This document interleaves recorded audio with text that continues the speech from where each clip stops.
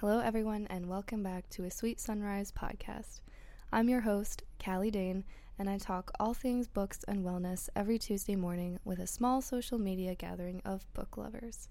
Today, we will be talking about one of my more recent reads that was published just last year. Lisa Barr's Woman on Fire became a popular work of historical fiction and sensational among the bookish community in its first 12 months on the shelves. But is it really worth the read? Today, I'm going to tell you. The past 2 weeks have been so much fun. 2 weeks ago, I went to Disney with Dusty's family, and we got to do all the Star Wars rides and restaurants, and it was the best. We spent the day at Hollywood Studios and did Smuggler's Run, which is one of the newer Star Wars rides where you get to be like either a gunner, an engineer, a pilot, or something else. There's one other thing. I don't remember. But I was an engineer the first time, which is cool because every time something lights up on your like switchboard or the buttons or whatever, you just have to press or switch what they light up. So I liked that. And then the gunner one was where you basically just had to shoot the bad guys. And that was fun too. But I don't think I was as good as that. Then we did Tower of Terror, the Mickey and Minnie train one, and then Toy Story about 3 times because Dusty's family has an obsession with Toy Story and the competitiveness of it. Basically, you just like shoot random things with this weird like ball gun, and you get a high score at the end. So whoever has the highest score is like talks mad shit for the day, and you get that privilege. But it's a really fun game. I'm not the best at it, but it's fun. And then we saw the Fantasia show at night, which was really fun. Actually, I really liked it. It was probably my favorite part. Funny story about Tower of Terror, though. Dusty's mom dropped her phone mid-ride, and we thought it, like, for sure got destroyed because we couldn't find it in the elevator when the ride stopped, and they made us get out. Like, they wouldn't let us look for that long, so we figured it had fallen down, like, the whole shaft during the drops, because you could literally hear it fall when we were on the ride. Like, we were going up and down, and then all of a sudden you just hear, like, a crash, and I was like, oh, that sucks. That's someone's phone. And then when the ride stopped, I realized it was his mom's. Was everyone surprised? They got a phone call the next day, actually, and that it was found in perfect condition. I don't know if she ever went to get it. I have literally no idea how it survived because it had to have fallen ridiculously far down, but it lived. I don't know. But yeah, the Fantasia show was probably my favorite part of Disney. But I'm going to tell you, it was pretty dark. Like, I was a pretty sensitive child, and that show would have really scared me. Like, on an existential level, I feel like. There were some small children around us that were not pleased. They were definitely scared. But yeah, it was dark. Like, the way they project the Disney villains and they, like, shoot fire and everything was pretty scary. So the way they did it was basically they, like, put up a fountain wall of water and then they, like, use a projector to project onto that. So they were projecting, like, the Disney villains so that, like, you know, Mickey could go defeat them. But it was scary as shit. Like, all that was terrifying. And I remember being, like, absolutely terrified of Maleficent when I was a kid. And in the show, they basically made her this, like, giant flying figure. And I think it actually traumatized my inner child. I did not like that. But the whole day was really awesome. And I'm really glad Dusty's sister and her fiance were able to come down from Texas for 3 weeks. So we spent 2 weekends ago with them, last weekend with them, and we're going back on Thursday to spend the last weekend with them. So yeah, this past weekend, we spent with them again in Bradenton, and we really just had like kind of a beach weekend. We all went out on the boat, and I loved getting out in the sun and being able to just walk on the beach with my favorite people. It was really what I needed. Saturday, I started catching Dusty's cold. He's an asshole for giving me that cold, but I was still able to have fun. So, but yeah, if my voice sounds a little extra weird, I apologize. Kind of congested. But yeah, Saturday night we went to one of my favorite restaurants in Sarasota called Pacific Rim. If you want to go, it's a seafood place, sushi place. I highly, highly recommend it. It has the best food. We got a bunch of appetizers, and then I got a spicy salmon roll, which is always my favorite. Spicy salmon roll with spicy mayo. I even got miso soup. That really helped me feel better. And then Sunday, we kind of had like a longer boat day. with like long walks, public subs, and we went to River House for drinks while we watched the women's college basketball finals. And I know she didn't win, but Caitlin Clark is going to be an insane star one day. I'm really excited that I get to watch her this early in her career and that I get to keep watching her play. And PSA, if you haven't gotten into women's basketball yet, you need to. This is your sign. I'm so glad I started watching this year. The coach of LSU, I know her name's Kim, but I'm blanking on her last name. She's an icon. Like, her outfits, her attitude, it's kind of awesome. I can't, like, don't quote me on it because I haven't watched her a ton. I just always see, like, TikToks of her and her on social media. And the last 2 games I watched, like, she's really cool. I love her outfits and the way she uses, like, you know, stereotypically feminine colors and kind of just, like, brings that to the sport. I don't know if she does that on purpose, but I really like it. But that's pretty much all I have for a life update. We're getting ready to go back to Bradenton again for their last weekend in town on Thursday. So I have a short week this week because of Good Friday. So we get to head down an extra day early. Alright, so to start the main part of the episode, I want to talk a bit about making time for yourself and prioritizing self-care this time of year because I know it gets really rushed for a lot of people. April is the stressful end of the semester push for everyone in college, and it really is strange to not have to deal with exams this year for like the first time ever.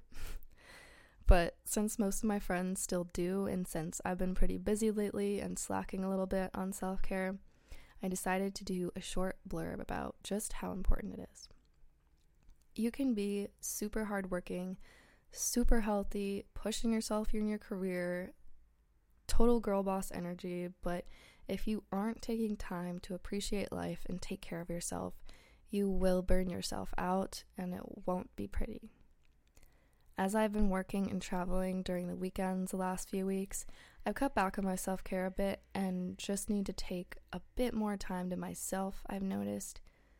Usually I do a big reset on Sundays with like cleaning, laundry, a grocery haul, and like a more extensive skincare routine. I always do my eyebrows and, you know, upper lip and stuff.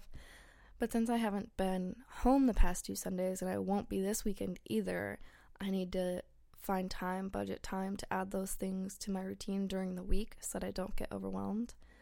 So last night after we got home, I made time to exfoliate with my The Ordinary AHA BHA mask and have some sleepy time tea.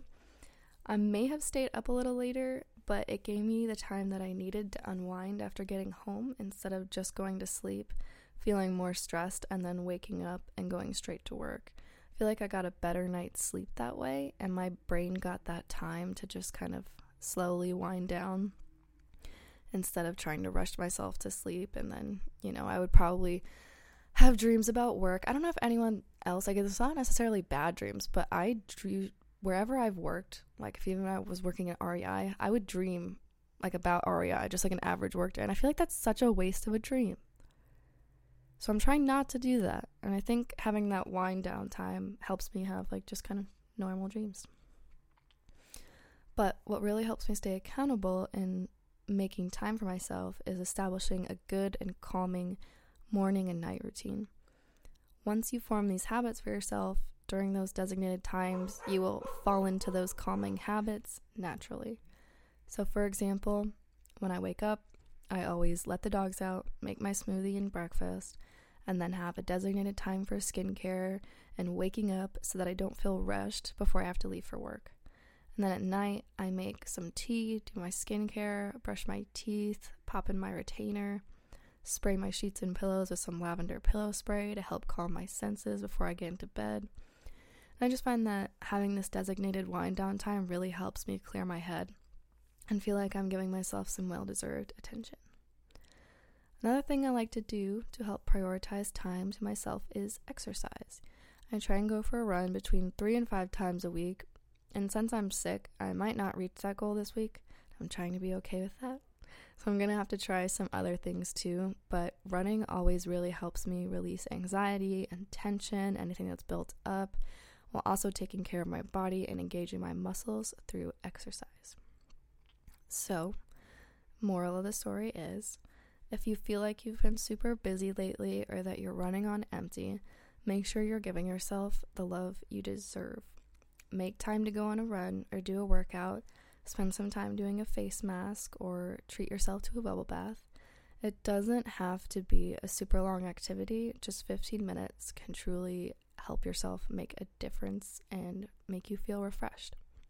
I know Trinity Tondelier always says on the Wellness Cafe podcast that, everyone has 15 minutes in a day. Like, it doesn't matter how busy you are, what you do, whether you're in school or you work, you have 15 minutes to devote to yourself for a workout or a cleaning session.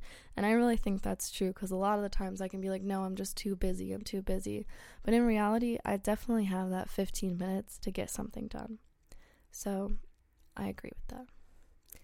Now, for the main purpose of today's episode, let's start our discussion on Lisa Barr's Women on Fire. So without further delay, here is my version of the back of the book summary. Here we go. Published in March of 2022, Woman on Fire is a unique work of historical fiction about Nazi stolen art. Late one night in Germany, the heir to a Nazi art thief is murdered, and a stash of priceless paintings hidden in his apartment are gone. In the U.S., young graduate Jules Roth lives with her quick-witted lawyer mother in the city of Chicago, where she aspires to follow her dreams and work for the world-renowned author Dan Mansfield. When she barges into his office, he likes her guts and recruits her for a personal investigative mission.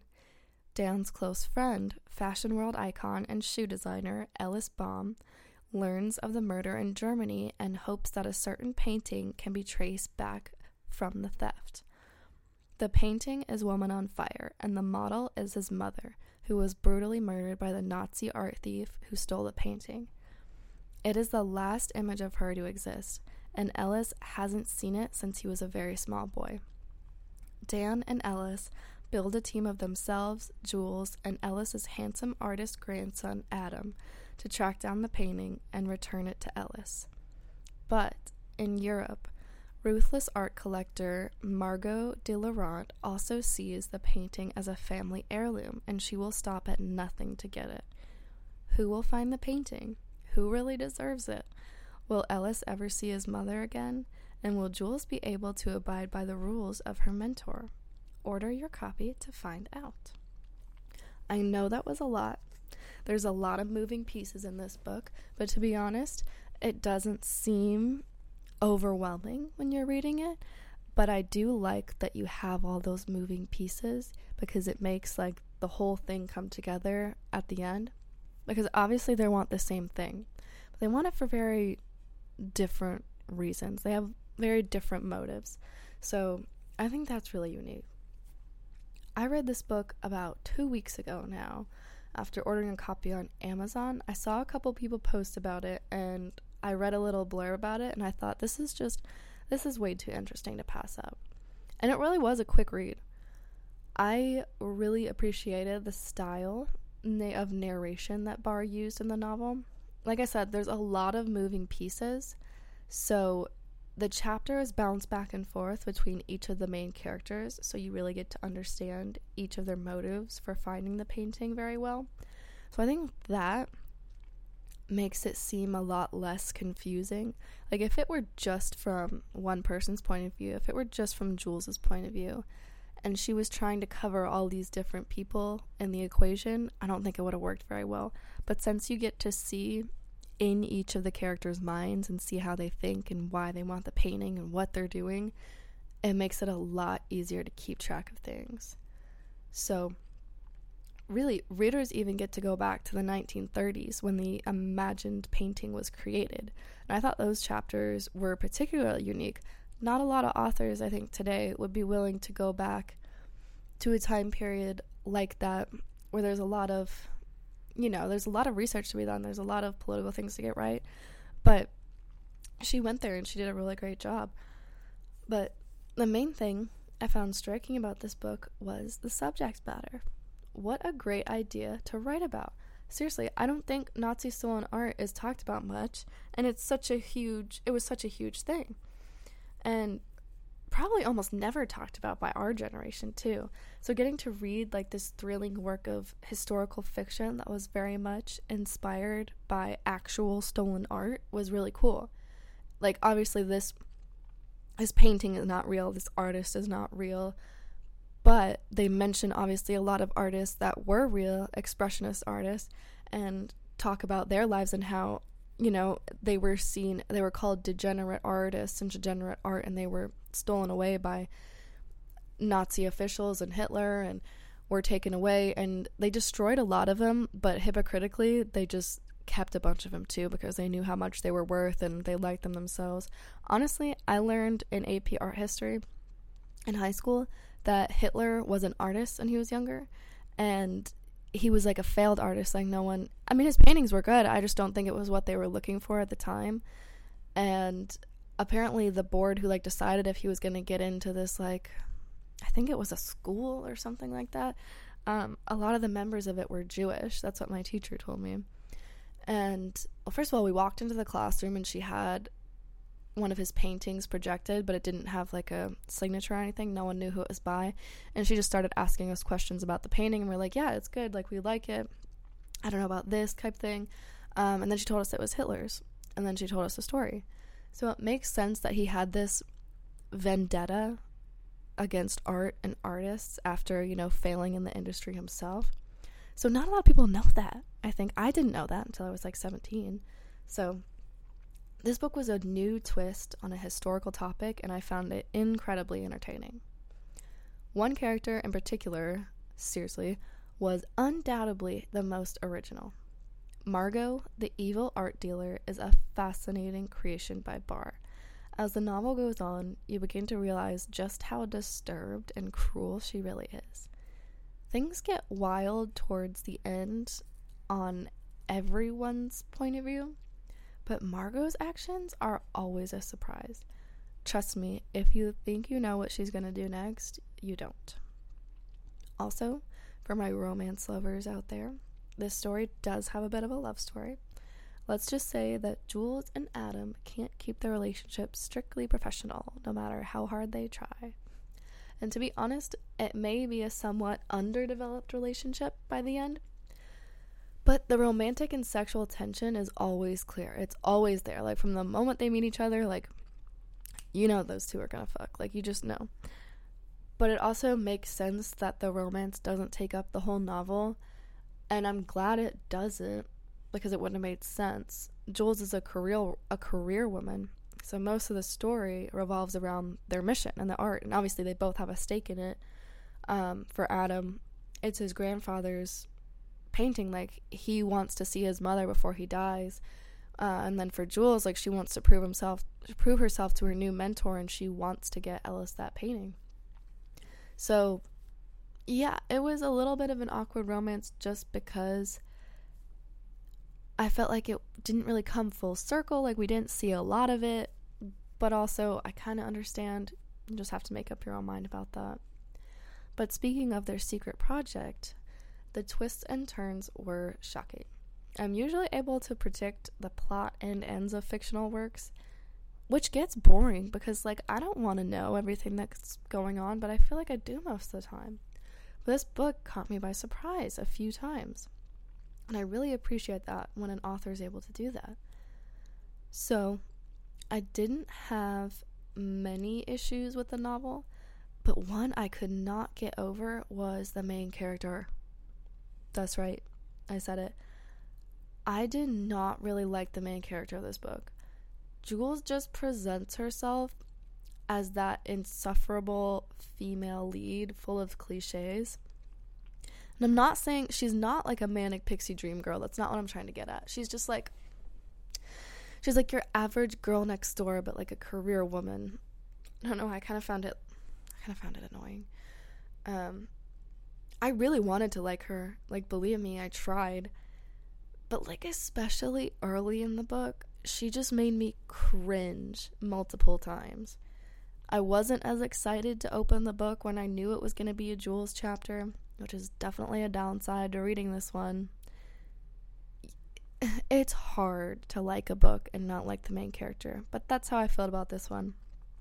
It wasn't a wonderful book, it wasn't an amazing book, but I liked it. It was a good book. And I think it would have been a lot better if the main character was more original. And I'm not saying I need her to be like evil like Margot. I just need her to be more original, more actually human, you know? You guys know what I'm trying to get at. So while the subject matter and one character are really unique, unfortunately there is a lot about this book that lacks originality. Now, fair warning, this book is pretty packed with emotion. Writing about the Holocaust is a sensitive subject, seriously. But I think Barr handled it really well and very respectfully.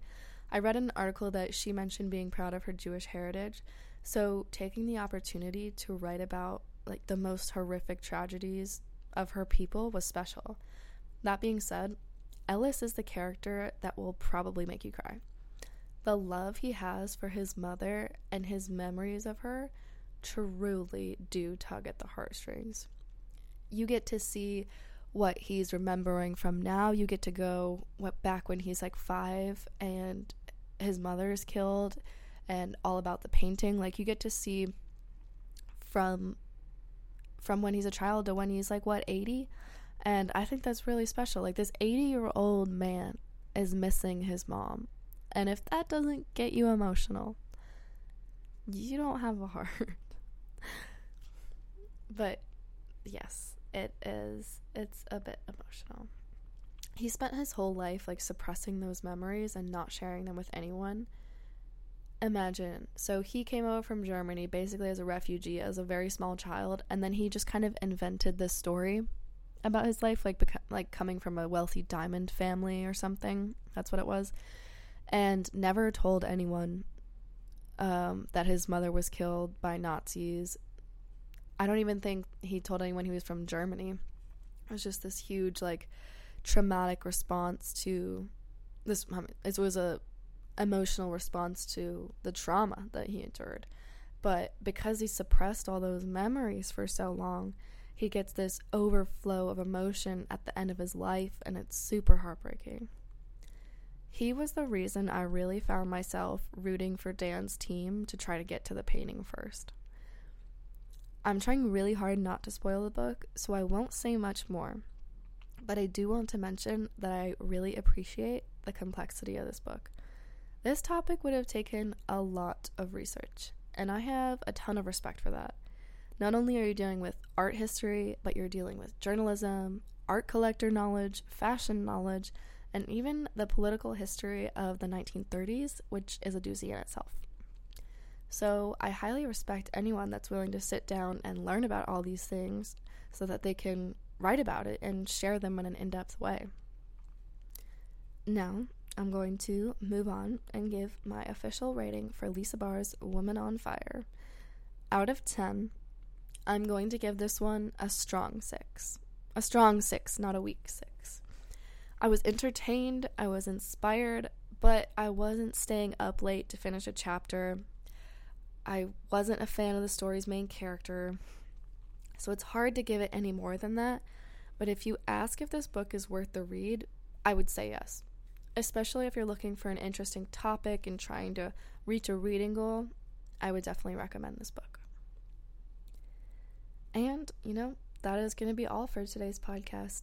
Thank you so much for listening and just giving me the chance to talk about books. I don't care if it's 3 or 300 people listening. I will rant about books to anybody. I'm almost done with the book I plan to talk about next week, and I cannot wait to share it with you guys. So if you haven't already, please consider following the show and leaving a rate or review. It really does make my day when I see it. I love to see those. As always, you can follow the pod on Instagram at asweetsunrise_pod and myself on TikTok at KalliXDane. And have a great week, everybody.